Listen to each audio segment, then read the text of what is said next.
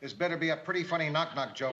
When you need mealtime inspiration, it's worth shopping Kroger, where you'll find over 30,000 mouth-watering choices that excite your inner foodie. And no matter what tasty choice you make, you'll enjoy our everyday low prices, plus extra ways to save, like digital coupons worth over $600 each week. You can also save up to $1 off per gallon at the pump with fuel points. More savings and more inspiring flavors make shopping Kroger worth it every time. Kroger, fresh for everyone. Fuel restrictions apply. I lost a wife today. Knock, knock. Who's there? Anna Maria Alberghetti. Anna Maria Alberghetti who? Anna Maria Alberghetti in a taxi, honey. Please be ready about 8:30. Now, baby, don't be late. I want to be there when... Hi, this is Donna Mills. You are listening to TV Confidential. Ed Robertson with a reminder that our second hour will include tributes to Ed Asner from Ed Weinberger, Susan Silver, Deborah Pearl, and Ed's eldest son, Matthew Asner. Please stay tuned for that. In the meantime, joining us now is our friend Jeffrey Mark. Jeffrey Mark, Emmy Award winning and Grammy Award nominated writer, producer, performer, author, music and TV historian, showbiz raconteur, and radio host. Jeff's new show, Jeffrey Mark Plays Ella, available now wherever podcasts are found. Jeff, I know that as a historian, you can easily talk about the accomplishments of Ed Asner, both in front of the camera and behind the scenes.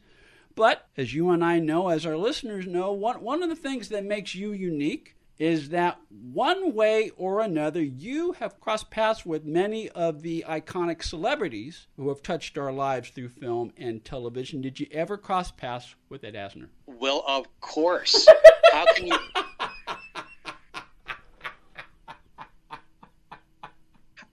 But I must say this. Our friends and fans who are listening, Ed Asner was maybe the most open celebrity I've ever come across. Open meaning, if you were a person in show business with talent and ambition, he'd help you. If you were an upstanding person morally, meaning you were a good guy or a good woman, Ed was there for you. So it was not a difficult thing to interact with Ed. It wasn't like I had to enter some magic sphere and twitch my nose and say an incantation and he'd appear in front of me. It was a phone call. In this case, I was writing and producing a documentary about the Mary Tyler Moore Show for E! And I wanted to talk to Ed. And I was expecting to answer questions, to give him reasons why he should speak, to butter him up, or whatever one has to do to get someone to cooperate. It was an immediate, oh, sure, I've seen your other shows, happy to help. Oh, I read your book, happy to help. He knew who I was, which was huge for me. Yes. And then it was just open. What can I do to help you? So we went to his offices, which were in those days on the Cahuenga Pass, going from the San Fernando Valley into Hollywood. Literally right in the middle of it, there's an office building, and that's where Ed's offices were. And I was working with an Australian production company. Now, I have a lot of Australian friends out there, and I've been on the Australian Today show. I love Australia. But I did not love these people because they showed up drunk. Yeah. So we get to Ed's offices. So I'm there both as senior producer and as the guy who's going to be doing the interviewing. And I have a cameraman, a lighting man, a sound person, and a female producer from Australia. So everybody else is Australian. It should take 10 or 15 minutes to set up a place like that, an office. It took them 45 minutes to set it up. In the meantime, I'm talking with Ed, and he's watching them fumble and drop things and not know what they're doing. And in a very loud voice, he turns to me and says, well, it's obvious that you're the brains of this outfit.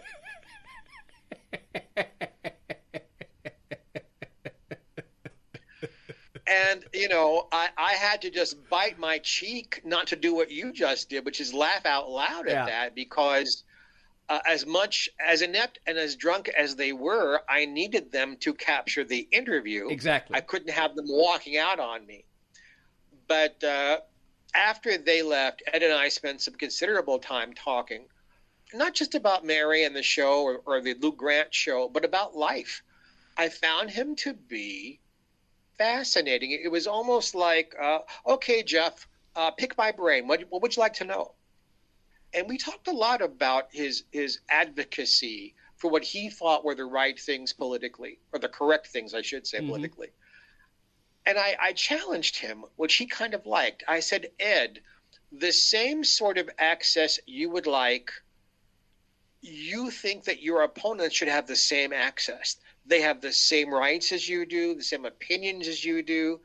He said, absolutely. I said, well, see, that's why I don't understand your opponents lambasting you. Ed was given a very, very hard time, especially when he was the president of the union. Such a hard time that he was getting regular death threats, that he had to hire security to keep his family safe. And still, he went ahead with what he thought his agenda should be. But he paid a very, very large price, personally and financially, for being so outspoken. Even though you're the head of the union, if your opinions become too controversial, you stop getting cast in roles. And here was a man who'd won, 900 Emmy Awards and was a big television star and enormously talented. He could play anything and was having a hard time getting cast in things. So he just said the hell with it and did whatever he wanted. He would do little local theater things, little readers' theater things. He didn't have to be the biggest star. It didn't have to be in the biggest theater. He didn't care what it paid. He just wanted to work. Because that's what an actor does. And yes, and that became the basis. Yeah. The basis of our friendship was just getting together and talking. I never professionally worked with him again, although I will tell you that it was he who arranged my interviews with Betty White and Cloris Leachman. He personally got on the phone in front of me. He didn't ask them. He told them, this man is calling you and you will do this interview and you will make yourself available to this man because I'm telling you to. And they did it. He was so magnanimous with his generosity to people. Believe me, I am not the only one. I'm not special because I received this treatment. I am one in a line of hundreds of people who were the recipients of his largesse because he believed it's on us to help people. Yes, I'm pointing at myself because I'm part of that long line of people that Ed Asner was very, very generous to. Jeffrey Mark is with us. This is not Zoom. It's not Skype. Is this Messenger? We are talking on Messenger. Yes, sir. Okay, Jeffrey Mark is with us via Messenger as we spend this week's program paying tribute to 8-time Emmy Award-winning actor Ed Asner. Jeff produced a documentary on the Mary Tyler Moore Show for E! Entertainment Television. He interviewed Ed Asner, and because of Ed's efforts, he got a direct line to Betty White and Cloris Leachman. One of many examples of Ed Asner's generosity behind the scenes. Ed Asner passed away Sunday, August 29th, at the age of 91. It's funny because you're talking about the price he paid professionally for about good 10, somewhere between 10 and 15 years. He was not officially blacklisted, but he was not hired as often as he used to be because of the courage of his convictions and his not being afraid to ruffle feathers. It's funny. I just, as a fan of Ed, as someone who just enjoyed watching whatever he was doing, I didn't realize that effect on him until I read his book, Son of a Junkman, because as a fan, he just seemed to be on television all the time. But he wasn't until he was well into middle age. Yeah. Ed worked in live television. He worked in early film television in New York, things out of New York. I don't know exactly when he decided to make the plunge and move to the West Coast. I do remember that Elvis Presley's last film, where he's having a romance with Mary Tyler Moore as a nun, which we could do a whole show about how wrong that was. Yeah. But Ed played a cop in that and had scenes with Mary. Yeah. So when he was cast on the Mary Tyler Moore show, he was already a known quantity.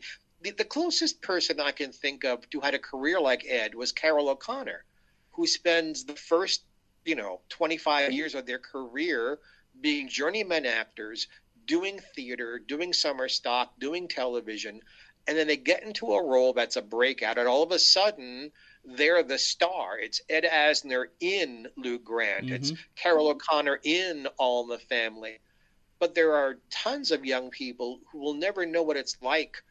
There aren't very many character actors around anymore. Everybody wants to be the lead guy, where Ed was the kind of guy who'd play anything that was interesting. And we know him from Mary and from Lou Grant and from Roots and all the wonderful things he did. But he did tons and tons of work. And in recent years, he did tons and tons of voiceover work. And in many respects, he created a whole new audience through his work with Pixar and Up. Like a lot of people have, who age out of being the big cheese in something, but their voices, well, you're matching a voice to a cartoon. You can be anything at any age, but you've got that wonderful actor's voice, and there you are. So, yes, he was able to go way beyond baby boomer stuff, and even people who might be as young as my grandchildren know who he is because of the voice stuff. I love Up because, as I describe it, my elevator speech for that movie is Ed Asner, action hero. It's true. It's true. In real life, although Ed was a handsome man, and there are a lot of people I've spoken to who thought he was a very sexy man, yeah, including Cloris Leachman, he wasn't. We're laughing, folks, because Cloris made Ed a bet while they were on the show together, Mary's show, that if he would lose a certain amount of weight, she would have sex with him because she thought he was a sexy man and thought the dangling the carrot of sex might be a motivating factor in his weight loss. She was very, very all about weight loss for everybody, and that was her interaction with Ed. But he was a sexy man. He was that kind of, he doesn't have a model's body, but he's manly and loving and soft and hard all at the same time. And he had a handsome face. If you look at his young pictures, there was a good-looking man. Mm-hmm. But when you get older, unless you've had tons of plastic surgery and only eat one English muffin a day, there comes a point where you're not going to play the leading sexy guy. But voiceover work has opened up a whole new thing for lots of actors who in later in career have a comeback almost. Stay with us, folks. We'll be right back.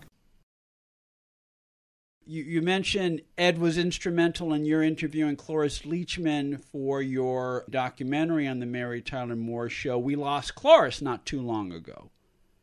Yes, we did. And I have a good story. So I'd already interviewed Ed, and he arranged for me to see Cloris. Cloris at that moment had just moved into a condo in the Brentwood area of West Los Angeles. And we were there 9 o'clock in the morning. We had to get her done in the morning because we were doing Betty White at our studio that afternoon. She wasn't there, or she wasn't answering. We waited 40 minutes. Finally, she came down. Her hair was standing on end. She was wearing stained pajamas and fireman's boots. Let us into her condo. Okay, let's get going. So we start setting up. Oh, no, but first you must hear me play the piano. Okay, Cloris. Now, oh no, you must first hear this album of standards that I've recorded but never got released. Okay, Cloris. Now then, okay, I'll get in the shower. She gets in the shower. She comes out wrapped in a towel, and she undoes her towel like she's Batman, holding the towel up behind her. And she said in polite language, "Who would like to follow me into my bedroom and make me happy?" And my very handsome 35-year-old cameraman started to follow her in. And I grabbed him by the belt and I said, for $250 an hour, you're not sleeping with Cloris Leachman. You're setting up the camera. Yeah. So we got her into makeup. We got her into hair. 3 hours have gone by now. And she sits down and we start. And she goes, oh, no, you can't shoot me from this side. I said, Cloris, you have been in show business for 500 years. You knew which side I was shooting you from 2 hours ago. And she said, oh, did I? Ha, ha, ha, ha. And she was playing Phyllis Lindstrom. Yeah. See, she got herself into Phyllis' character. And I stopped tape and I said to her, look, I don't have time for baloney. I need a good interview with you for this. So could you please drop all the stuff and give me Cloris and give it to me good? And once I gave her that direction, she was a pussycat. Yeah. We got a great interview after her. As time went on, however, she wanted to keep talking. Well, we had to get to Betty White. So I set on the makeup and hair, and then I sent on the lighting, and I sent on the cameraman, and she's talking to me about my weight. And she's got her fingernails in my arm, and like a Tweety Pie cartoon, I'm removing one nail at a time out of my arm. And I said, Cloris, I'll talk at lunch with you anytime about what I eat, but right now I'm going to interview Betty White. And I raced across town to get there. Producer's always supposed to be there first. And I get to Betty, and I walk in, and she's getting her hair done and her makeup put on. And I said, Betty, I am so sorry. I should have been here to greet you, but I was with Cloris Leachman. And she stopped me and said, is Cloris still pulling that blank? She was always such a blank on the Mary Tyler Moore Show. We never knew what she was going to do, and she wasted time and money. Honey, I completely understand. So all of those things happened because Ed Asner was good to me. And Jeffrey Mark is good to me and good to you and good to all of us listening tonight. Jeffrey Mark. Jeff's latest venture is Jeffrey Mark Plays Ella, a celebration of the illustrious career of the First Lady of Song. Jeffrey Mark Plays Ella, available wherever podcasts are found. Jeff, thanks for joining us. My pleasure, sir.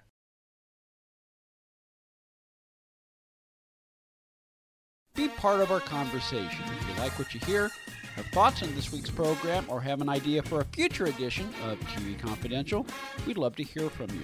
You can email us at talk@tvconfidential.net, talk@tvconfidential.net. You can also message us at facebook.com/tvconfidential, x.com/tvconfidential, or at TV Confidential on Instagram. And if you're listening to us on the TV Confidential podcast, please be sure to hit the subscribe button. This portion of TV Confidential is brought to us by our friends at Front Porch Realty, the community of realtors in the Northern Bay area of California that is committed to finding the solution that is best for their clients. Whether you're a first-time home buyer or looking to sell or lease your property in Northern California, call Karen Strain at 415-886-7411 or visit frontporchrealtygroup.com for more information on how they can help you.